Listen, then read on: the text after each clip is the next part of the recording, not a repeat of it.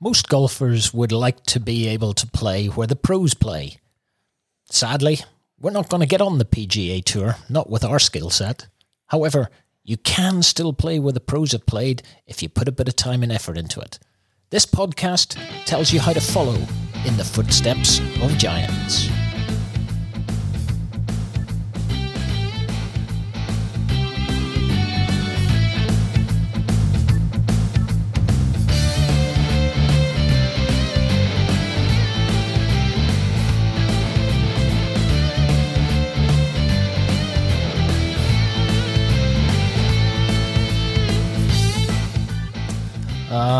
Welcome back to another episode of In the Footsteps of Giants, a podcast, as we all know, that is here to encourage you to get up and go out and play the golf courses around the world that the pros have played and enjoy the experiences. But this particular episode has been a long time coming.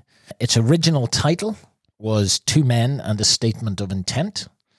But as time moved on and some things happened in the world of golf, it became known as Two Men and a Hastily Updated Episode, and then it turned out we didn't hastily update anything, because this episode should have dropped on St. Patrick's Day. And, for St. Patrick's Day, we would have had no Des. Because Des is definitely an Irishman who enjoys his St. Patrick's Day. And he would have been out partying like it was 1999. But in Des's world, it's always 1999, so he parties away. But interestingly, thanks to COVID, as we now finally record this episode, we still have no Des. And it's not Des who has COVID, it's a family member. And so we said, no, I'm sorry, you can't come to the studio. So we are going to be co-hosted tonight by young Mike, who's getting his first chance in the co-pilot's chair. How are you feeling, Mike? I'm looking forward to being the young whippersnapper who steps into the co-pilot's seat and tries to fill the sizable shoes that Des typically presents. Well, I think one of the things I was thinking when I talked about you coming into the co-pilot's chair is, do you know anything about the Bhutan International Airport? No. I know, it's a good left field shot, that one. There are only 8 pilots in the world qualified to fly into Bhutan International Airfield. So being the co-pilot of In the Footsteps of Giants for one evening should not be as daunting as that. You should be able to slide right in and just glide along with whatever we're attempting to do here tonight. So hopefully we'll not overcomplicate things, and we'll move on to talk about a whole range of things in golf. Now, just before we start that, by the way, I'd like to say, amazingly, this podcast now has listeners in 25 countries. No way. Yeah, well, don't be so surprised. We were doing this before you arrived. Well, I was just about to say, I'm assuming the exponential growth is sort of correlated with me coming on board. I think the interesting term that we'd have to debate for the period of time is exponential growth.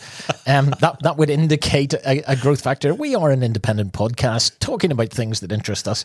But interestingly, in the last couple of weeks, we have just developed listeners in Finland and the Netherlands. Brilliant. Very entertainingly, by the way, I was in the Empire in Belfast on Botanic Avenue last night, listening to a band called Steve and Seagulls, who are a Finnish country bluegrass rock band. And may I say, they were fantastic. So I would quite hope they're listeners to this podcast. I suspect they're not. No. But we have listeners in Finland and the Netherlands. And so to honour their arrival, to honour, the fact that they have joined the ITFOG family, we are tonight broadcasting from the Leuten Ilonen suite here in the complex. Right. No, and you're going to give context, of course. Well, there is a context. Joost Luitinen is from the Netherlands, and Mikko Ilonen is from Finland, and they're both professional golfers on the DP World Tour. So it only seemed correct that we would actually go to a studio that reflected our new listening demographics. Yeah. You see, this is the kind of all-inclusive podcast we are trying to be. Superb.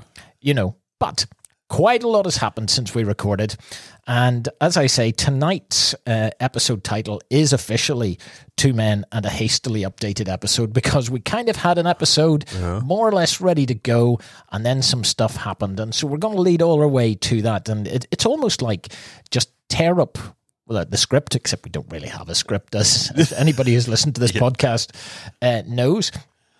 But tear up the notes and say, oh my goodness, that has all just gone wild again. So let's start where we were intending to start and kind of work our way through this. Yeah. So we're looking back a couple of weeks to the Bay Hill Invitational and the Players' Championship, both of which are now in the rear view mirror. Sorry. As, by the way, is the Valspar, but we'll come to it as well.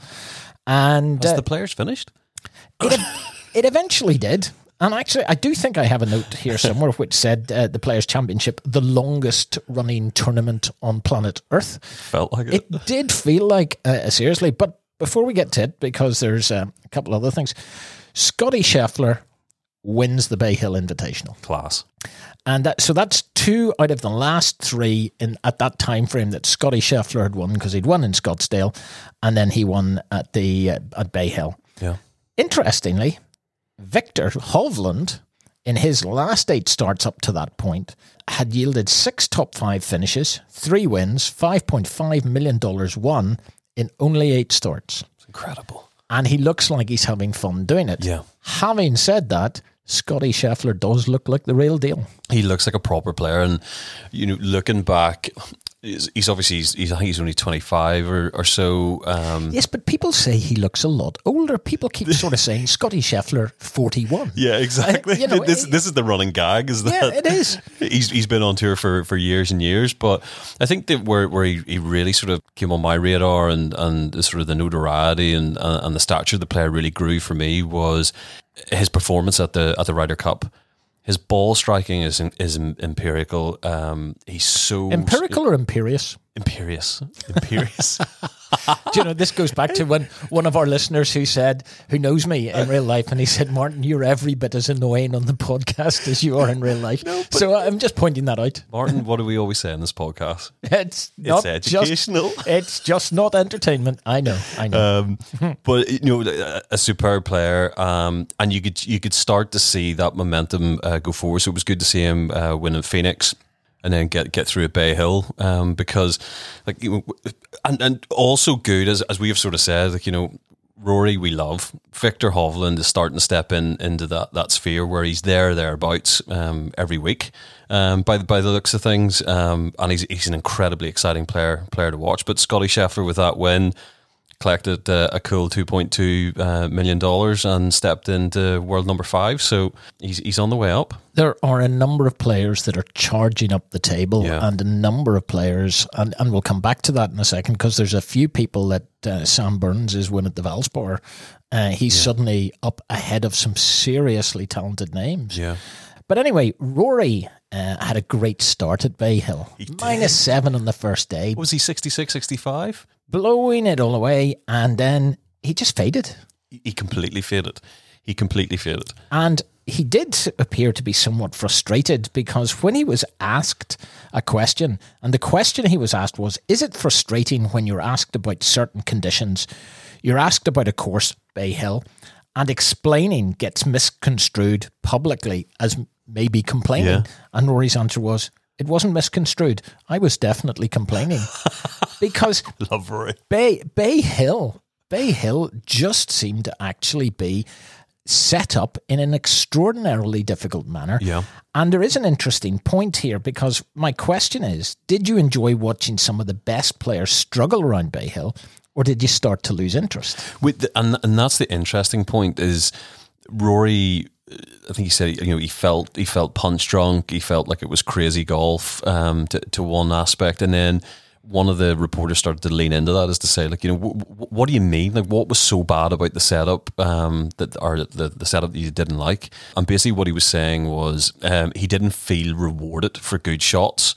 it was overly penal type of things. He said, look, I've got no issue with, a bad shot being penalised and you having to sort of get up and down. He just said, but whenever you've got a 170 flag and you land at 160 in the middle of the green and it runs off the back, that to me just isn't fair. And I think I was listening to another podcast, and I think it was Harry Higgs was on it, and he said exactly that point, and you're probably going to jump in on that too. Well, I'm not going to jump in because it's a very well-made point that I had written down here. Harry Higgs on the No Laying Up podcast indicated that many players might choose to miss the Arnold Palmer Invitational in the future if the setup isn't to their liking, because it was... Now, there is a very... and quite an amusing point, actually, that comes with it, because they said that Bay Hill was so difficult this year because it was drier than it's ever been. There'd been an incredibly dry spell in Florida, and the course was running firmer, faster, much more difficult than it normally would. And that point Rory's making, you couldn't get the ball to stop on the greens. But then the winner always is the winner. But interestingly, as we said, that it was the most dry conditions that had ever been on a run-up to an Arnold Palmer Invitational. Those conditions didn't really last. No. Bay Hill is kind of in my rearview mirror. It sort of feels like a long time ago because I then spent a month and a half watching the Players' Championship, which is how it felt. It really did. It really did. I think I sent you a text message on, I think it must have been the Saturday or the Sunday. Which month? And this is it. And we were trying to figure out, okay, well, when are we going to do the next podcast? We said, well, whenever the players finish and we get the live golf statements and different things, we'll try and pull one in. Yeah. But it looked like that was almost going to be a Tuesday morning. The way things were, or sorry, it was going to finish on Tuesday by the way things were going at one stage. It certainly was setting up like that. And, for me each year, Sawgrass, TPC Sawgrass is one of the great tournaments of the year. Anybody that has listened to this podcast over the last 18 months or so will know that we wax lyrical about this golf course. Yeah. We absolutely love it. We've been very, very fortunate to have played it on a number of occasions. And so you get very excited about it. And you get teed up and all the rest. And actually, there's a very interesting debate, actually, on a number of the radio programs at the moment, that the 17th is not a good hole. Yeah. And again, not jumping ahead to some discussion about the 17th, but it did create some absolute chaos this year. Yeah. But so did a lot of other holes because of the conditions.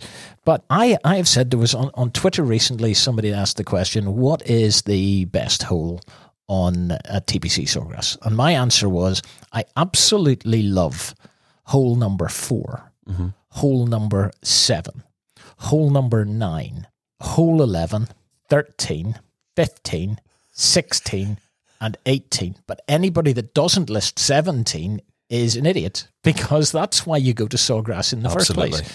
And the 18th is insanely difficult hole. Yeah, as we saw this week with, and I think that coming off 17, sorry, even playing 16, long par 5, water on the right hand side. So if you're going for it in 2, you need to absolutely stitch it. 17, you need to be right on it in terms of your ball striking, control of ball flight, as we'll come on to.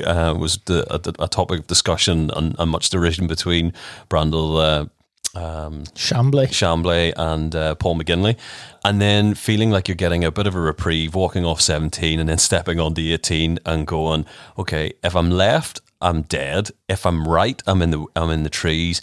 And as we saw, best players in the world pitching out sideways and sticking it in the water. I have walked that fairway. Yeah. I have stood there. In fact, I've seen balls go into that water. Yeah.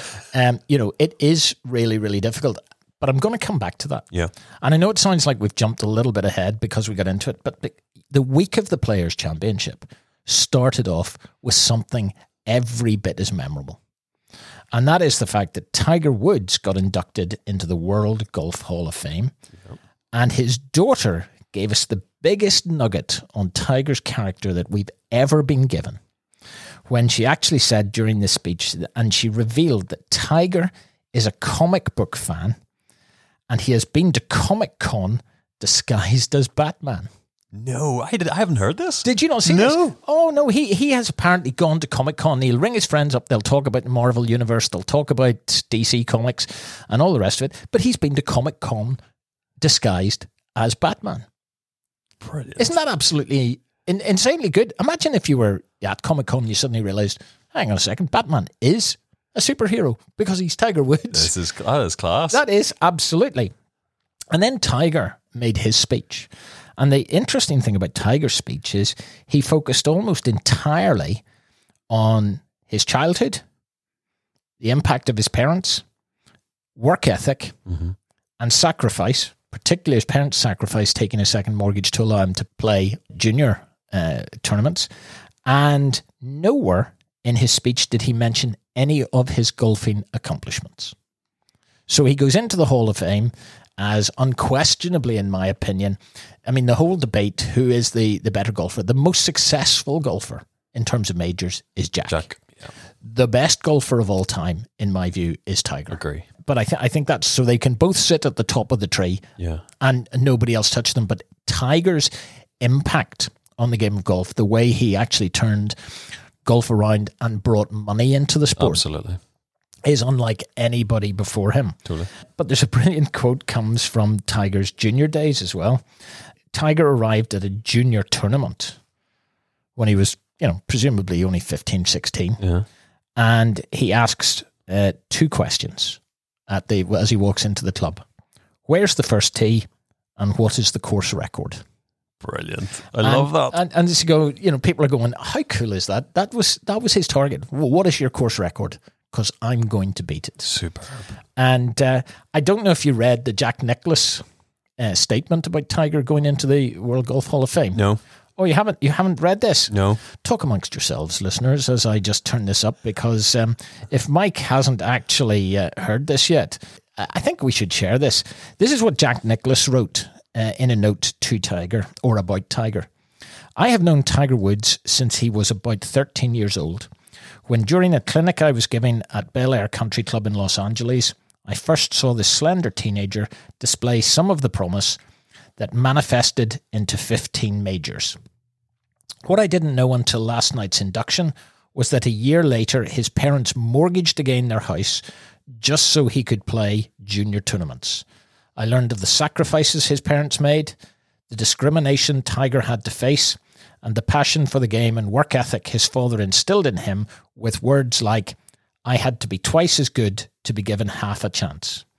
Tiger grew up understanding that nothing was given and everything you want and deserve has to be earned. Tiger, my friend, you absolutely earned a spot in the Hall of Fame and deserve to be celebrated for all you have accomplished in the game and all you have given to this game. What a brilliant letter. Isn't that a nice letter? Yeah. I wish I'd got that from Jack. Yeah. It would come across quite well. Yeah. But... complete fiction, but... it would be absolutely fiction. I don't think my 20 RPT majors is really... Although I think that should get me into the World Golf Hall of Fame, but indeed. I know my fellow renegades would probably say, they're not real, Marty. But anyway, all of these things are happening.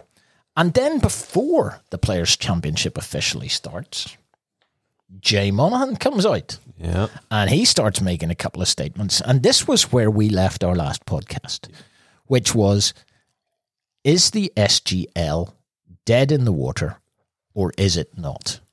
And we felt the story was going to continue to run, but we felt that it had been dealt some serious blows by Phil's comments. Yeah. Now, Jay Monahan comes out and opens his comments to the pre-players press conference with the phrase, the PGA Tour is moving on, and stating that the PGA are focused on legacy, not leverage. That is a direct hit at Phil and Phil's comments about leverage and all the rest of it, and that we're just not playing the game. Yeah. And I've heard an interview with Jay Monahan since, and man, he is cold. Yeah, he really is. He is really cold and just focused on, and even just read between the lines. But Jay then went on to say about Phil in an interview, I have not talked to Phil since he made his comments and since he stepped away. I would welcome a phone call from him. Ultimately, a conversation will be had when he's ready to have it, I'll be ready to have it as well. Now, that sounds like you're going to the headmaster's office. Ominous. And you're still up for expulsion, or at least suspension. Do you know what, Martin? He needs to be put in his box, and that statement by itself is probably clarified the position that, or the sort of the conjecture that we had the last time we were on was. Has Phil taken a leave of absence? Has he been suspended? It sounds like he's taken a leave of absence, but Jay Monaghan still needs to and wants to deal with it directly with him, which I think is totally apt. Well, again, one of the things that I took as a conclusion is that, the way it's set up, Phil is not technically suspended. Yeah. I don't believe he's actually suspended. But I think it was likely communicated to him that he would be if he didn't voluntarily step away. Okay. So I think he's been told, step away and we'll stall on this for the time being. And that's what Phil did, because I actually think despite everything, Phil doesn't really want to go to war. No. I think Phil suddenly realised, oops, the other side have decided to stand firm here.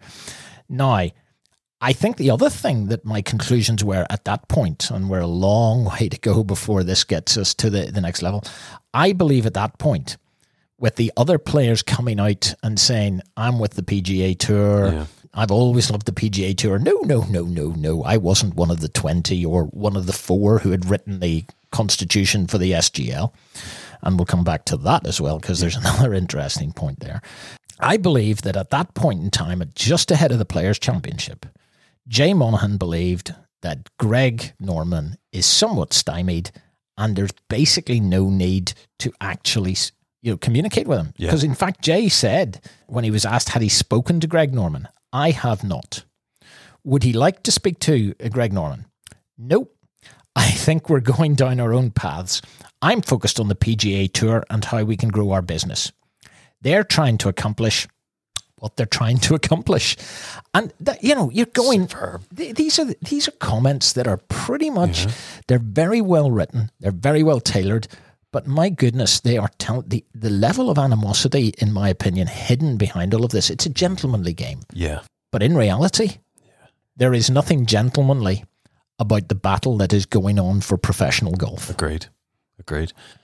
Jay Monaghan has poise. And he's been patient, but this statement is covering off a lot of points. There's an awful lot of verbal waterboarding going on in it against the upstarts in the form of Phil Mickelson and Greg Norman. Can we actually use the phrase waterboarding? But do you know what? I think I get your point, Mike. Yeah. A poor turn of phrase. Well, maybe it is, but I think sometimes this is the advantage of the podcast here, is that we're actually on doing this podcast to give our opinions of where, from a fan's eye perspective, an awful lot of the podcasts I listen to are very much from pro players, pro commentators, people who are very much around the game of golf day and daily. Agreed. We are the consumers. Totally. We are the people that actually watch this stuff, are interested in this, and how it impacts our viewing and our enjoyment of the sport we love. Yeah. And we are the people that put the money in the pockets to pay for this. Absolutely. Not just you and me, Michael, though it does sometimes feel like that. No, but I guess that it's an interesting aspect on it, because, as you say, a lot of the other podcasts that we listen to are professional golfers or professional podcasters that have great connections with golf and inside tracks and different things.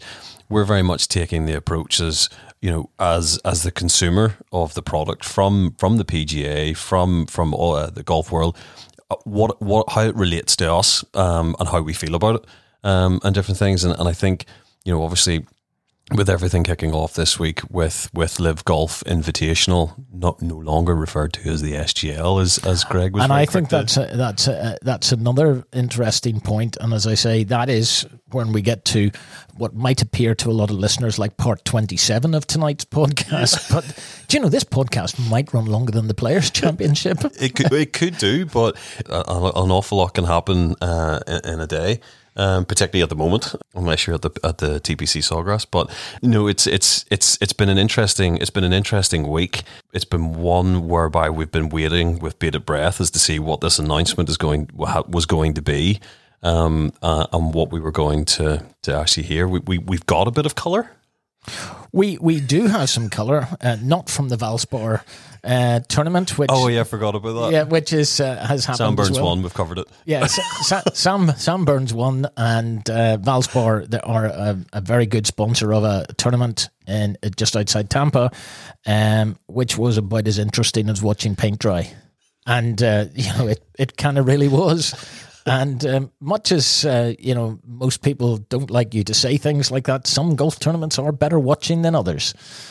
Agreed. And I think like that type of tournament, and we have them peppered throughout the PGA schedule each year, and some of them are televised. You watch them or you watch snippets of them, and there's just nothing inspiring about it. And, like fair play to Sam Burns. He got a win. He seems to be a fantastic player. The guy, Sam Riley. The runner-up, who is a rookie and hasn't actually won yet, Mr. Riley. Yeah. Now, he looks like a player too. And when we learn his first name and remember it, we can talk about him more in the future. But the reality is, you're absolutely right. Sam Burns wins, goes into the top 10 in the world, and that's fine. And do you know what? We still haven't arrived at the Players' Championship. And that's why tonight's podcast is really a bit unusual for us, because so much stuff has happened. And then with various distractions along the way, we're kind of playing a bit of catch up here, which is so unusual for what we do. Yeah. But let's go back to the Players. Yep. And logically try and get ourselves to the point where we do other things. So all of that happens before the Players' Championship.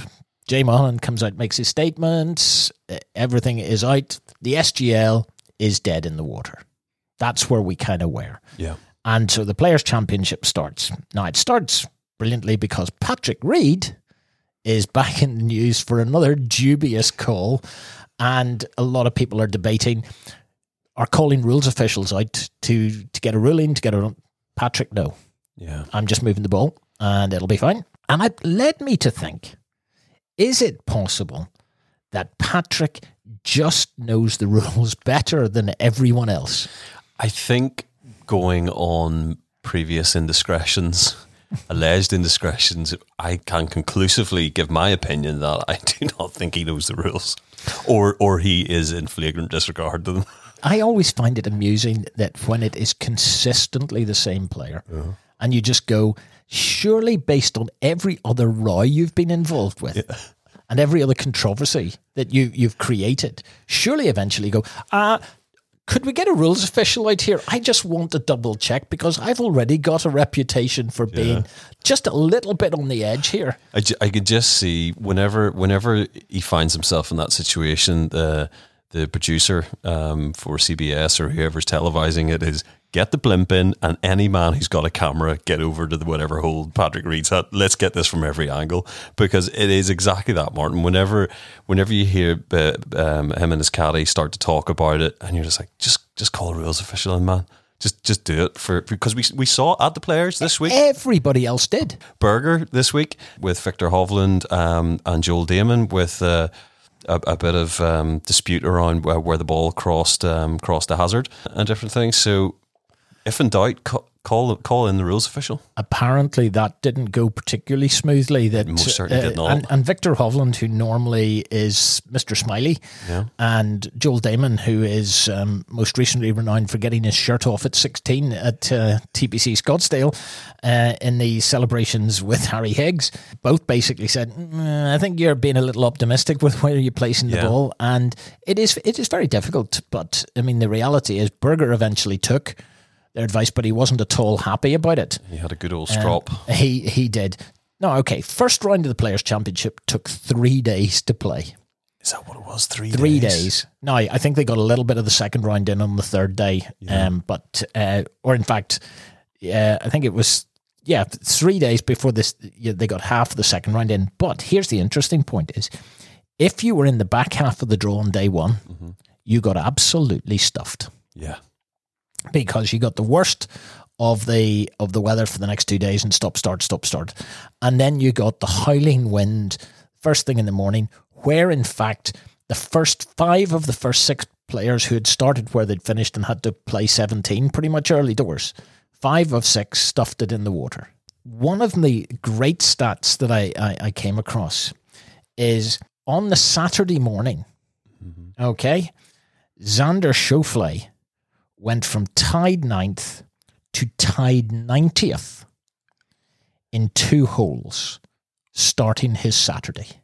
Good grief. So in 2 holes, he actually went from being in tied 9th to tied 90th. And that was all down to the wind, and he started, I mean, he plonked it in the water at 17. I think he also plonked it in the water at 18, and he drops like a stone.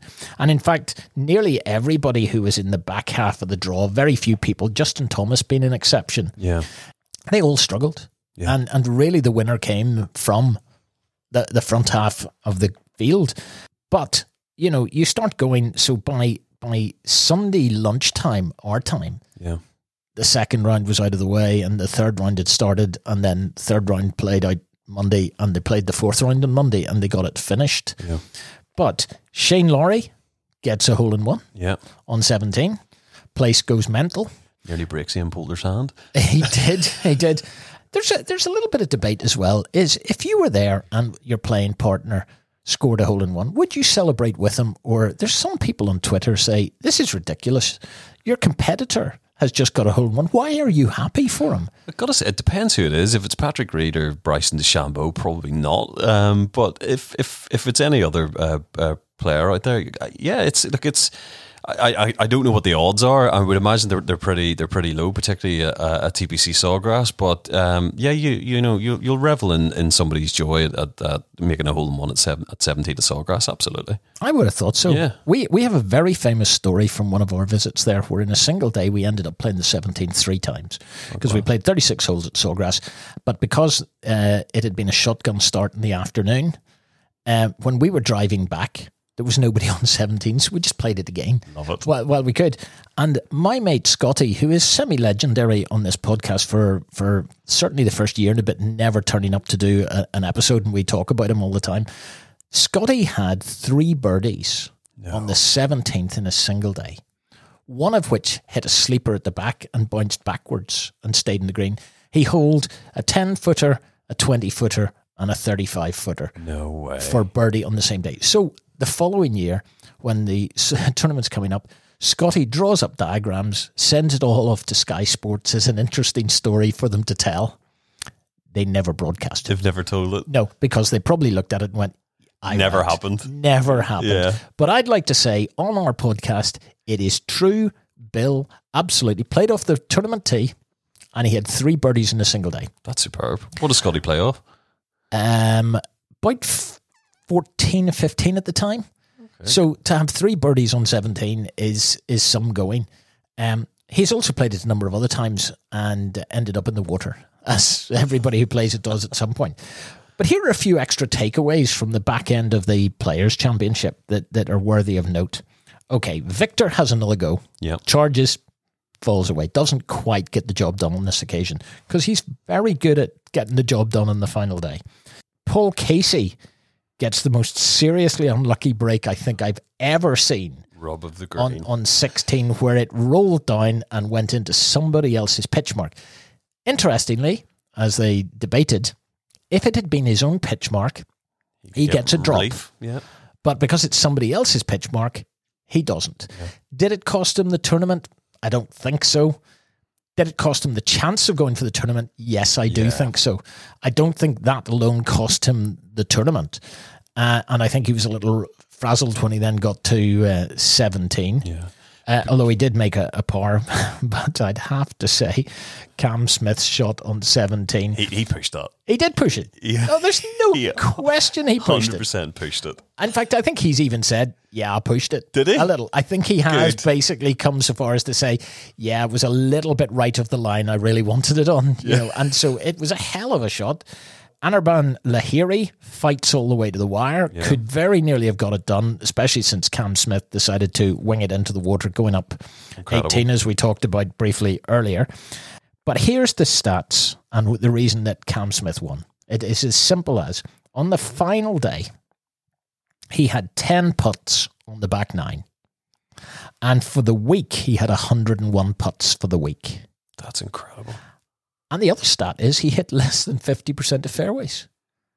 So, I mean, he was scrambling like there is no tomorrow, and then he won 3.6 million, which puts your previous Arnold Palmer Invitational, the 2.3 or whatever it is, into, he wins 3.6 million, and then he does what only Cam Smith can do. He invites 30 caddies to his house on Monday night for pizza and beers. What a legend. And I think that is it. He is just, although, get a haircut. Yeah, that's it. Julie came in to watch the golf with me at one stage, and I don't think she's ever seen Cam Smith, but she likened him to the Hick in The Simpsons, with the sort of the mullet haircut and the sort of the dishevelled kind of look to him. But look, brilliant. I really like Cam Smith. He actually did one of those programs where he took the guy around his house and showed what it was. He just seemed really down to earth. Good guy and different things.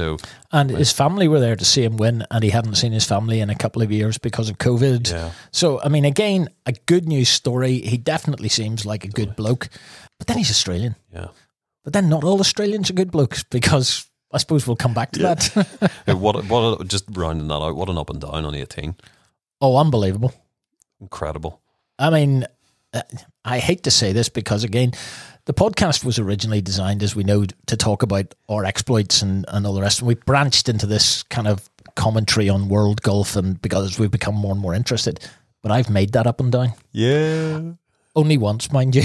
And I made an up and down from there for a 4 on that hole. Now, I wasn't playing the final round of the Players' Championship, and but I did play it off the Pro Tee. Yeah.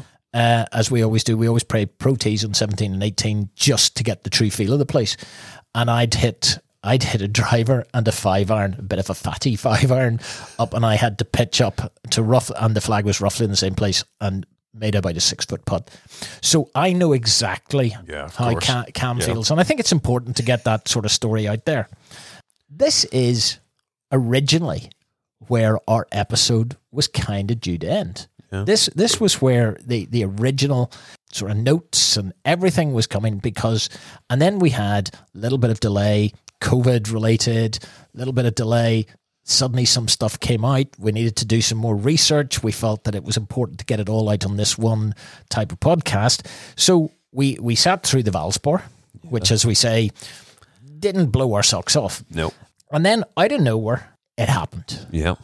The first genuine announcement that gave us some real detail. Greg Norman actually releases the courses, where they're going to be. Now, I do have the courses. Do you want me to kick off with the first? You kick off. So the June the 9th to 11th, which is the first tournament, is at the Centurion Golf Club in London. Ever heard of it? Never heard of it. I hear it is an absolute bog in winter, which I suppose is probably kind of like Fort William. Oh dear. We've just alienated the hundreds of listeners we have in North Belfast. Second one is July 1st to the 3rd, which is Pumpkin Ridge Golf Club in Portland, Oregon. Ever heard of it?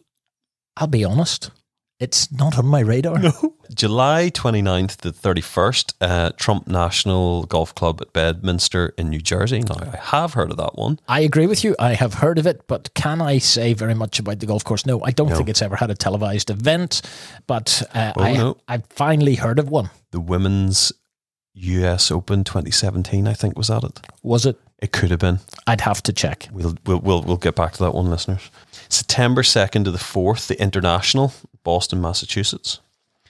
Never heard of it. Never heard of it. No, I haven't said that there's hundreds of courses in America I've never heard of, but I mean, this is now being released as the venue. Do you remember whenever we were talking about this, and there was the speculation of 8 to 14 events and worldwide, and there was a suggestion that it could be Trump Aberdeen and all sorts of other courses, and we were getting really excited because we were like, well, if they're going to be at those courses, of course we'd be interested in looking at it. And then they release this, and you're like, this is suitably underwhelming. And some of the courses, we'll rip through the rest of them, but September 16th to the 18th, Rich Harvest Farms in Chicago, Illinois. October 7th to 9th, Stonehill Golf Club, Bangkok, Thailand. October 14th to 16th, Royal Greens Golf Club, Jeddah, Saudi Arabia. Is that not the course that they actually held the Saudi Invitational? I think it is, yeah. Sorry, it is, yeah. Because there are, in Saudi Arabia, as I understand it, how many functional golf courses as we sit today? Yeah.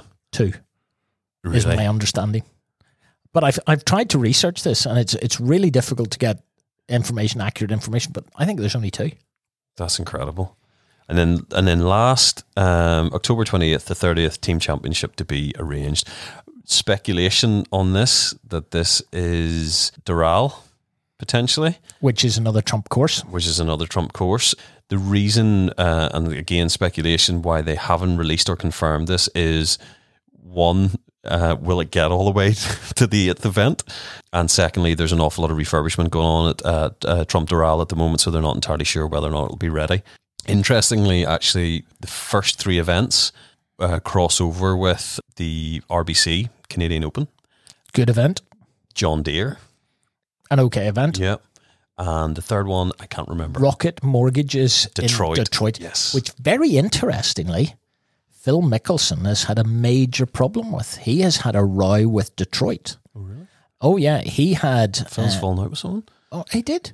And he had a major issue because something happened, or some local press made some comment he didn't like, and Phil fell out with Detroit and basically said he would never, ever play there again. Now, I think that's interesting because I think that may well be true. Yeah. But the Rocket Mortgages in Detroit is a well-established tournament, and they are crossing over against those, and they are courses in America. Yeah. And I think this is the big difference between what has previously happened and people being released to go and play on other tours, because they're established tours, they're overseas, they can do anything else. Now, interestingly, what Greg has also announced is that it's 48 players per event. It's a shotgun start.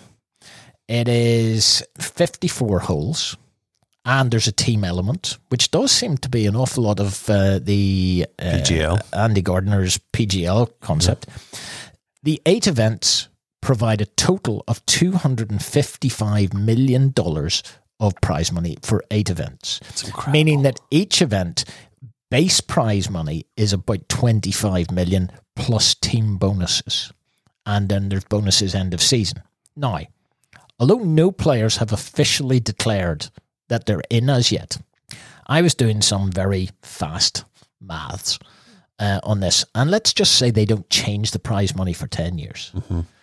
And they are dangling for 48 player fields $2.55 billion as prize money. Now, this doesn't include anything where you're maybe signing players up to get them to play on this, but actually that amount of money is going to attract players. We've said this before. If they follow through and throw the money at it, there will be players who go play it. Yeah.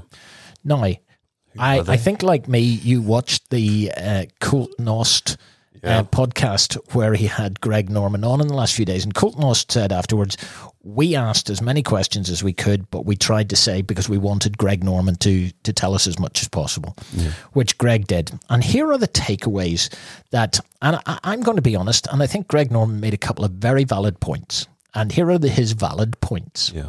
What Greg said was, we are a startup. You know, we are not established. Very well capitalized startup. A very, very well capitalized startup.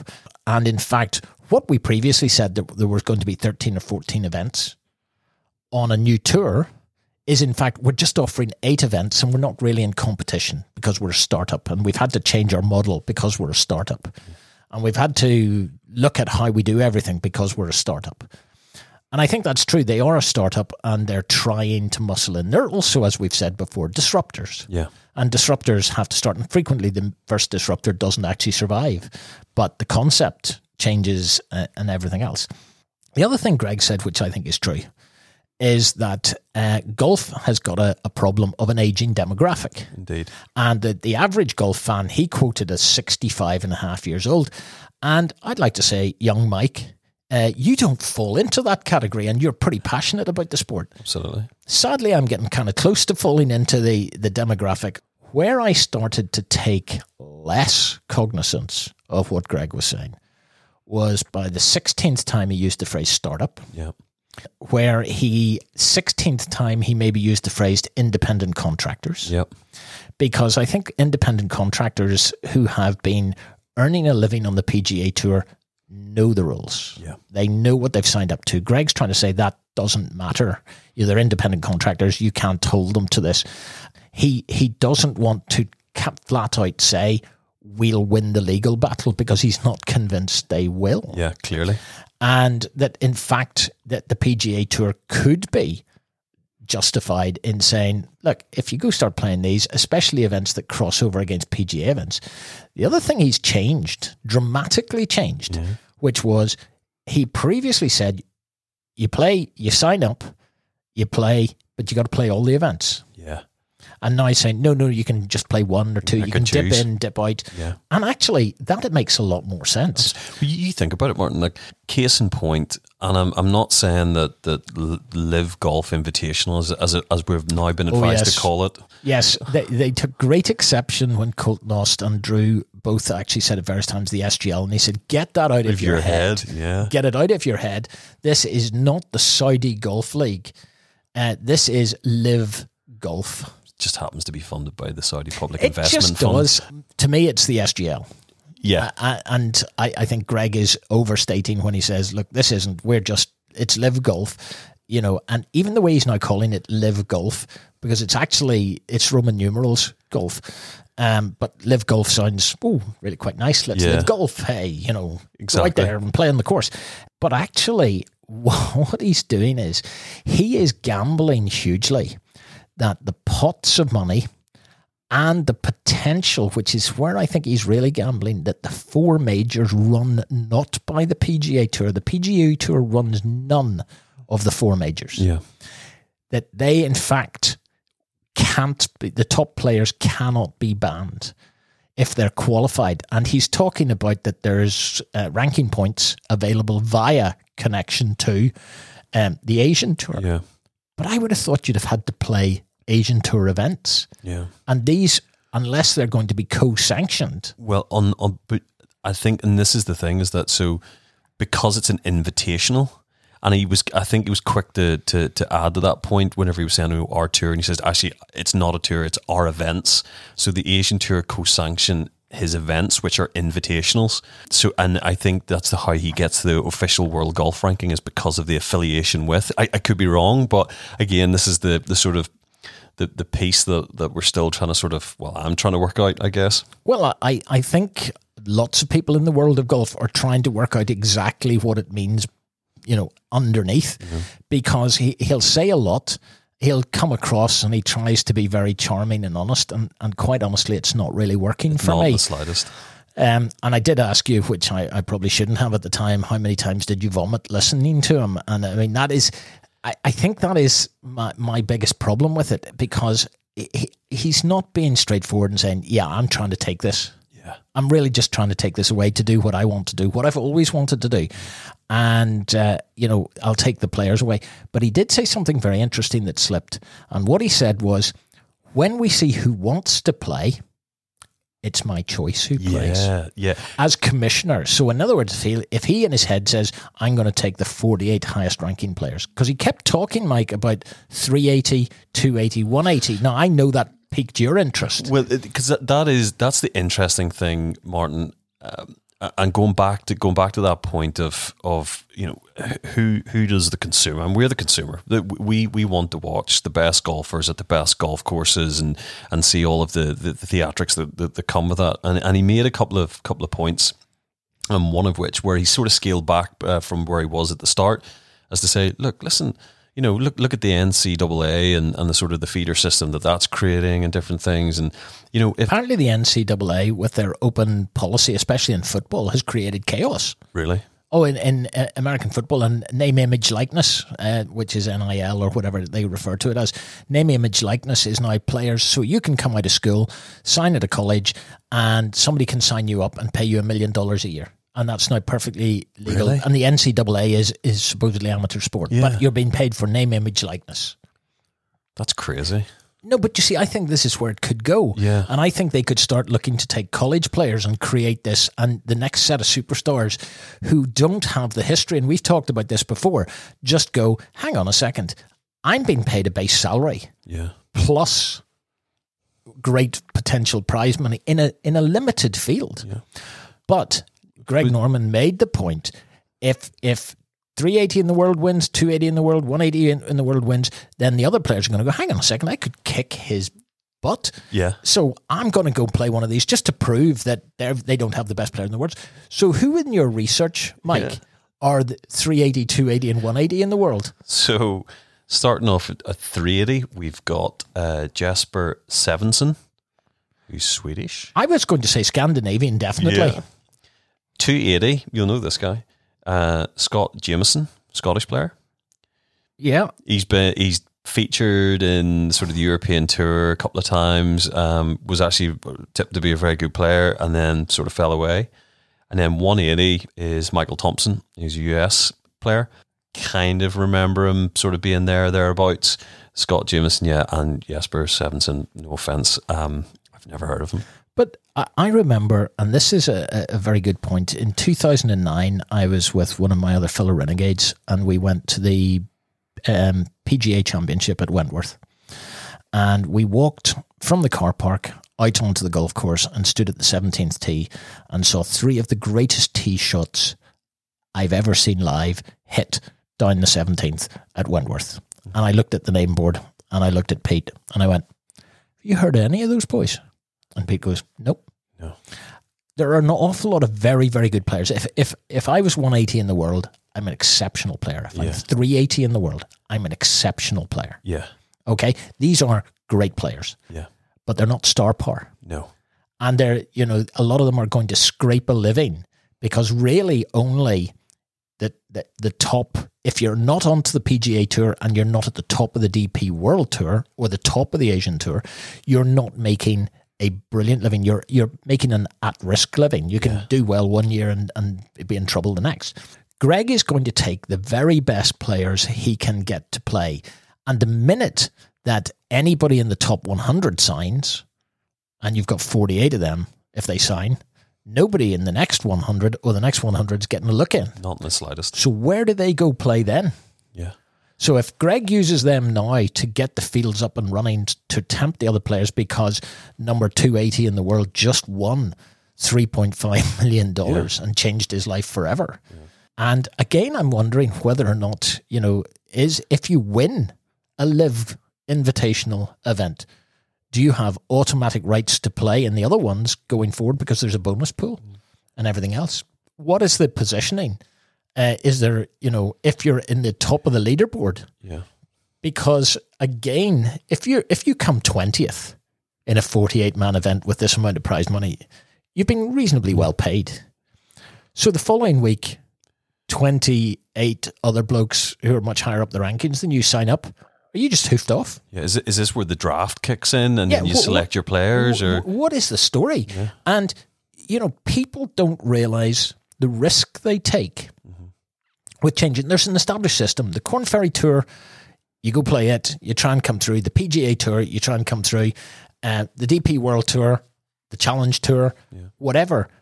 Maybe you go play the Asian Tour, the Japanese Tour, the Sunshine Tour. You go and play, and that's how players gain their experience and see if they're winners. And they can work their way up to the top tour. Totally.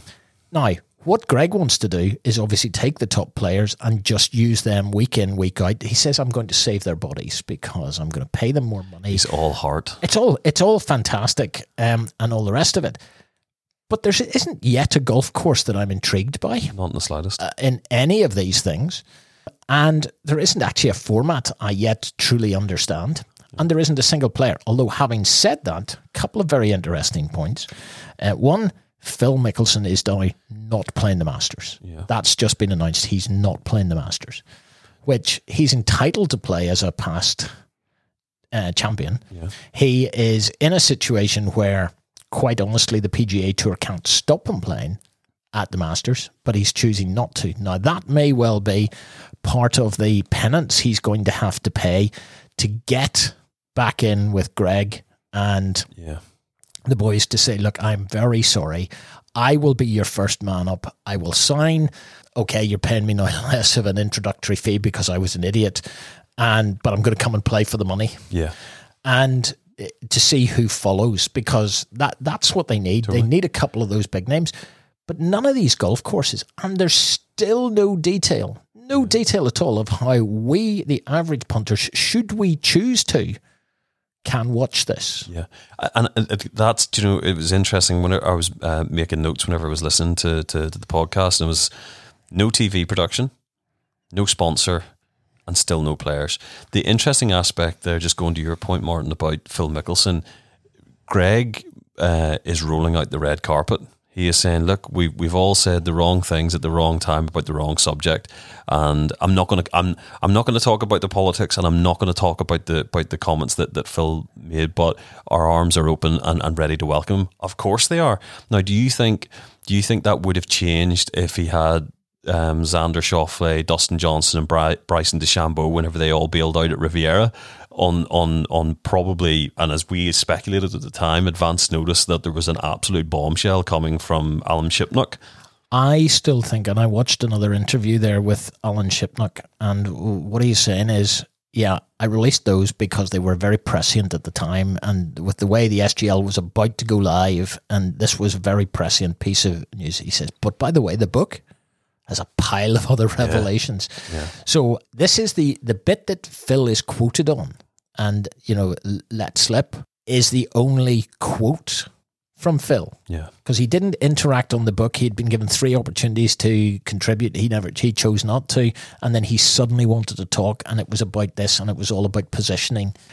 I actually think that Phil is going to have to make a call somewhere. I agree. And I think the only call Phil can make is to crawl back and be the face of the SGL stroke Live Golf. Yeah. Because he's going to have to eat some humble pie, and he's going to have to beg for forgiveness from people that maybe aren't always entirely forgiving. Yeah. And hope that Greg Norman needs him more because he is a brand. But I think the thing that could stymie this for them in many, many ways is the lack of potential consumer engagement, because you can't really watch it. Yeah. But the sort of the 3-pronged business model in real simplistic terms, if I was to try and say this to somebody, or trying to talk to somebody who doesn't play golf or doesn't understand it, say there's a new market entrant, they're starting up a new golf league or event, maybe, and basically, yes, I think that's a good phrase, maybe. The 3-pronged approach is that they're going to grow the game. No, they're not. They're going to offer huge incentive for players to come and get well remunerated. And third one, which has gone completely out of my head, I can't remember exactly what it was, but I think let's deal with the first one, growing the game. To me, growing the game is grassroots, foundations, changing that 65.5-year average age of the consumer and bringing it to a much lower base, creating diversity, et cetera, et cetera. All I hear, and it sounds like Trump, let's make America great again. How? Where's the detail in that? And there's nothing there to benchmark. There is no detail. Exactly. And if you look right now at what's coming off the Corn Ferry Tour, and with Ashkay Bhatia and Seith Theegala, who have come through, making progress, there is diversity creeping more into golf. Bizarrely, Harold Varner, who just won the Saudi Invitational, is another perfect example of diversity. And yes, there is always going to be a difficulty in getting a certain demographics into golf because it's the cost. Yeah. And unless you have public courses with real programs attached to the benefits of golf, but that's not coming from these guys. No. There's no chance it's coming from these guys. No. And this is the other thing, is that Greg Norman saying, I love golf and I'm doing this for the love of golf, et cetera, et cetera. What's your end in this, Greg? What do you get out of this? And if he loves golf as much as he says he does, and this isn't, we're not naive enough to suggest that he's going to sit there and he's not going to take any of the upside. Of course he is. But I think... You think Greg's getting paid? I would hazard a guess he probably is. But the thing is, Martin, is that, don't treat us like fools. That this is all from the goodness of his heart and different things. I think, and the other side of it is, the other point I was going to make is that he says it's about growing the game and different things. If you actually listen to the Cult Nost podcast, the amount of times he references, the players enriching themselves, money going into the bank account, et cetera, et cetera. Let's call this what this is. This is an opportunity to commercialize golf, for players to get really well paid, for him to make an awful lot of money out of it, and to a large extent, and I think he commented on it on the podcast as well, is the kind of give the fingers to the PGA for what happened in 1994. To me, that is the absolute catalyst from his thinking. Yeah, is that I'm owed. I had my ideas stolen, knocked back, everything else. And again, Cult Nost was saying, you are a PGA Tour player. You're a 2-time major champion. This is a guy who had, in one single year, won the Saturday Slam. Yeah. He led all 4 majors going into the final day. Yeah. And his conversion rate was not absolutely fantastic. And I think he is, there's no doubt in the way he says certain things and the way he comes across. He's definitely bitter, despite the fact he's done pretty well in life. Very much so. But this thing I keep coming back to, they're piling money in for other reasons. And none of it is to do truly with the game of golf. Because again, you start looking at the golf courses, there's no pedigree to these tournaments. It's a new format.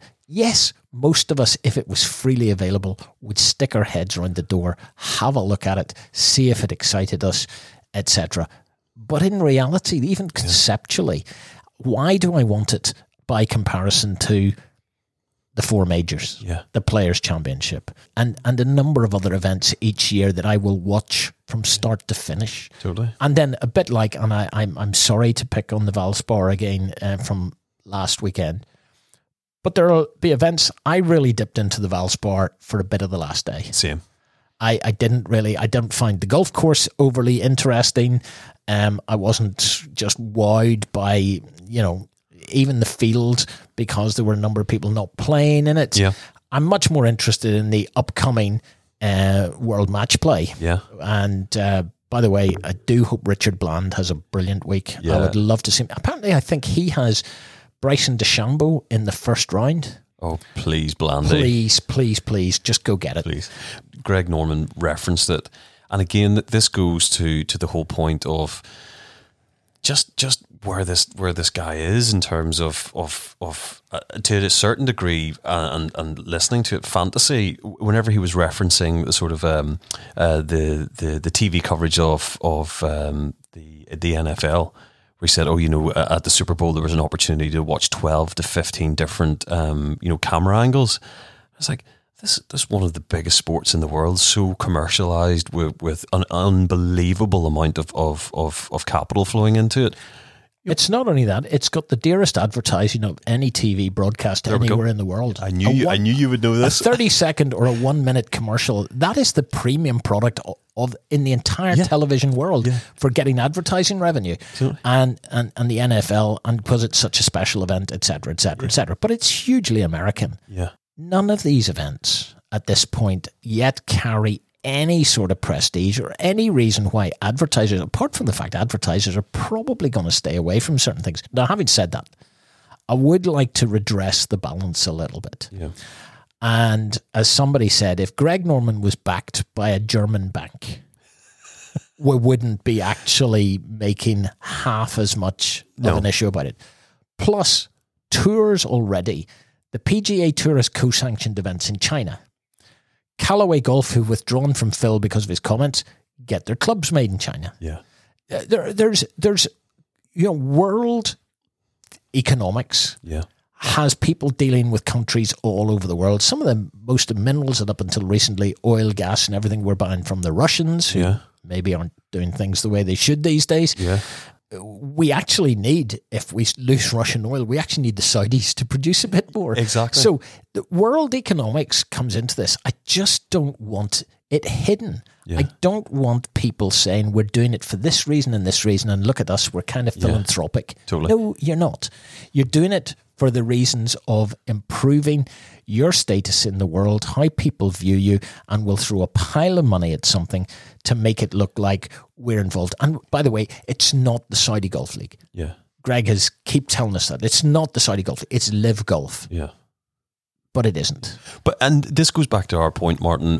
Whenever we had heard the affiliation to Live Golf Invitational from Lee Westwood, and Lee Westwood came out and said exactly what we wanted, or we would expect all the others to come out and say. I'm being offered $50 million at this stage in my career to go and play golf. Of course, I'm going to. Of course, I'm going to do it. I respect that. That is fine. Yeah. And as one or two other people, and we've referenced Eamon Lynch on many occasions on the podcast, and Brandel Chambly is another one who's been coming out and saying that's fine if you don't care where the money comes from, but that's easy to say in one respect, because there are plenty of times money has come from, I mean, let's be honest, people are talking about quite openly that, human rights records right across the Middle East hasn't been stellar in China, hasn't been stellar in certain other places where golf has gone and been played. Yeah.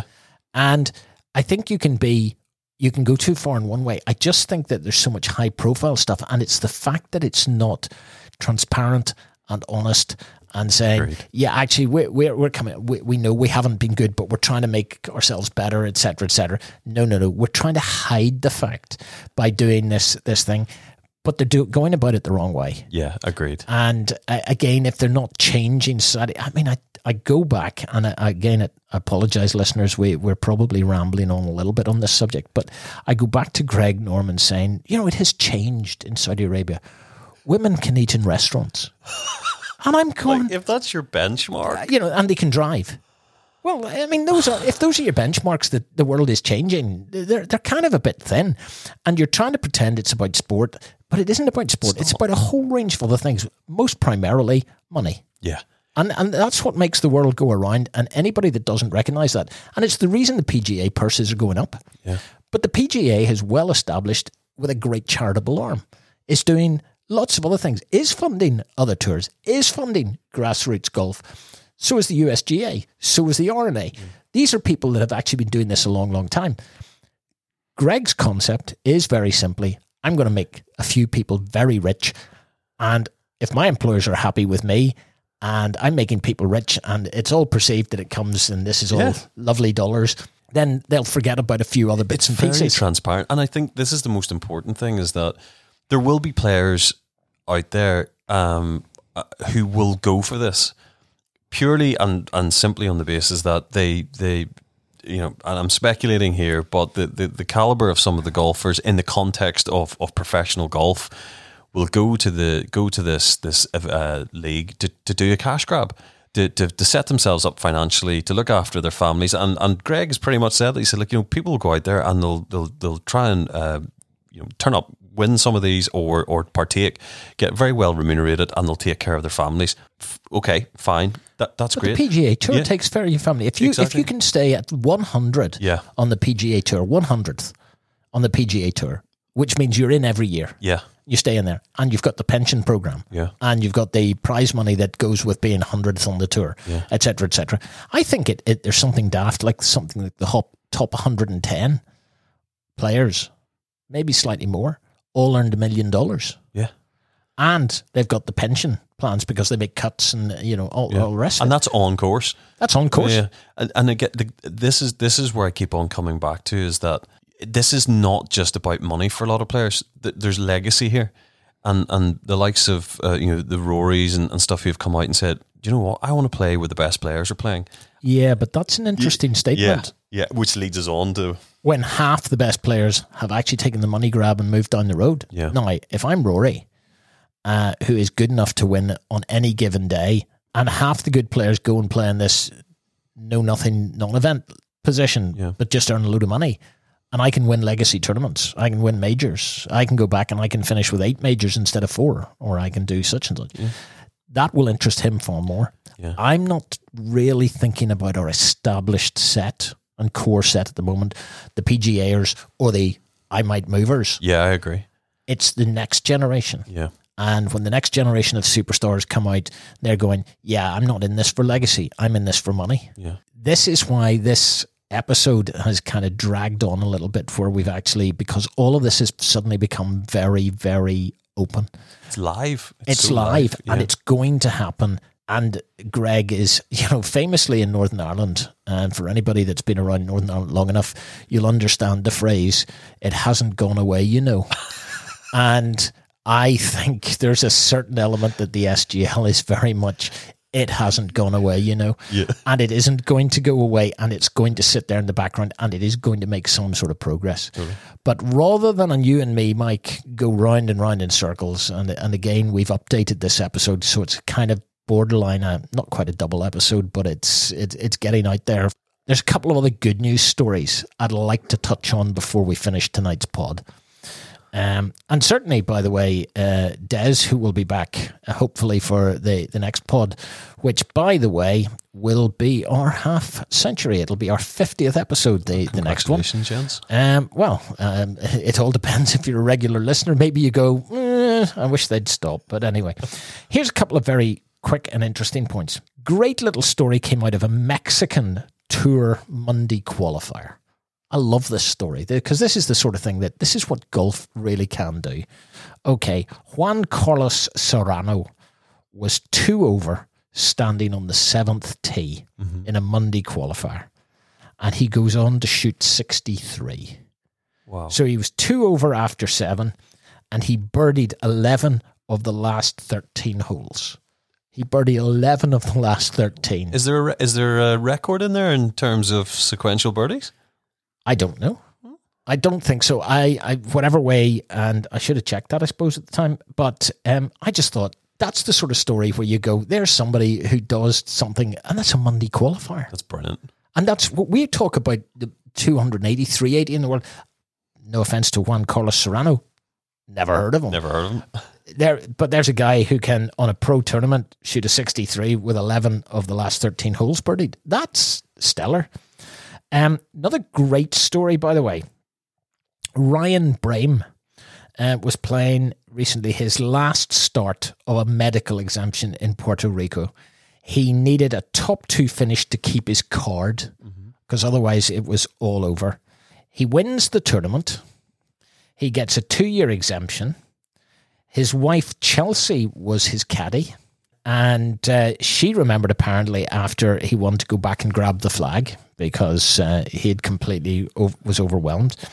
And I heard Harry Higgs and a few others heap praise on these two for being awesome people. Brilliant. And that they had been very supportive of other players, and then they'd had their own tough times and various, and a lot of players at various times had stayed with them, and they were nice people. So there's a great news story that somebody, and he's now on, and he was playing in the Players' Championship because they actually did cover him very, very briefly. I don't know if he made the cut, but there's somebody who's now won a 2-year exemption, and he's a tournament win. And so, out of nowhere, you're on your last legs, and suddenly you go. And this is the point that it makes. And finally, at Bay Hill, Max Homa, who's a regular on this show. Big supporter. Max Homa isn't a regular on the show, but we regularly talk about Max Homa on the show. He got a hole-in-one at Bay Hill. He didn't see it.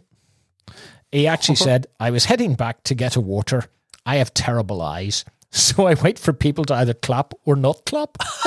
I love Max Homa. He's brilliant. And you just sort of go, that is the sort of stuff that you actually think is absolutely magnificent. Yeah. Where you go, I actually don't know, how could a pro not have good eyes in some shape or form? I just hit it and it goes roughly down there.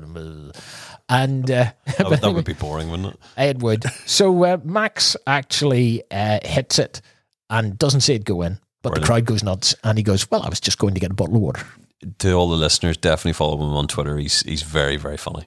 There are a number of good follows on Twitter, but I don't know who I would recommend more than Max Homa on Twitter. Just Harry Higgs. Harry's good. And I think Joel Damon's caddy.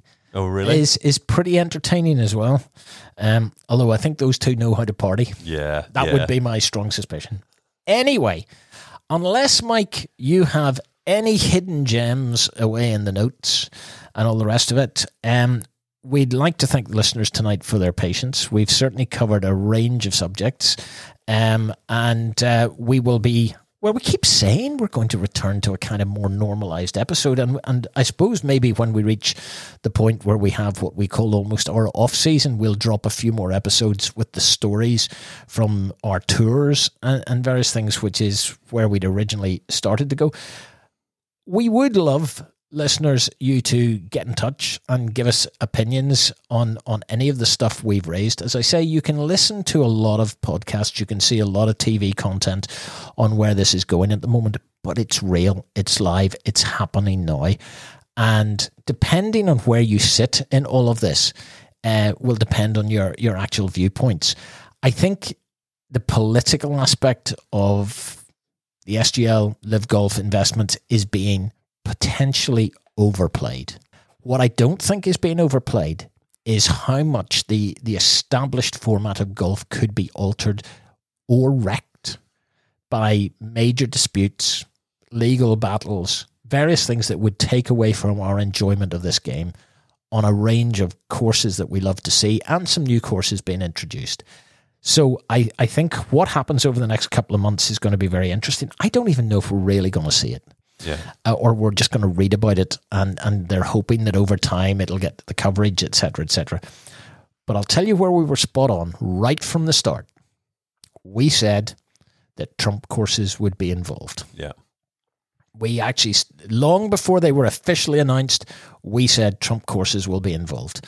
And lo and behold, they're involved. So until we actually come back for the next episode, which is our 50th episode, and Des will definitely be back for that one. Hopefully everybody's well. COVID doesn't seem to have gone away entirely. We've had various brushes with it over the last few weeks.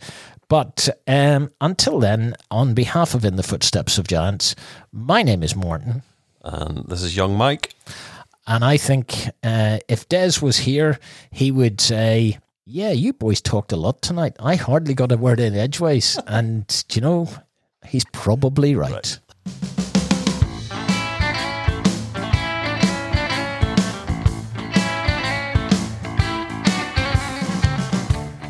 If you've enjoyed this episode of In the Footsteps of Giants, please hit the subscribe button from wherever you get your podcasts.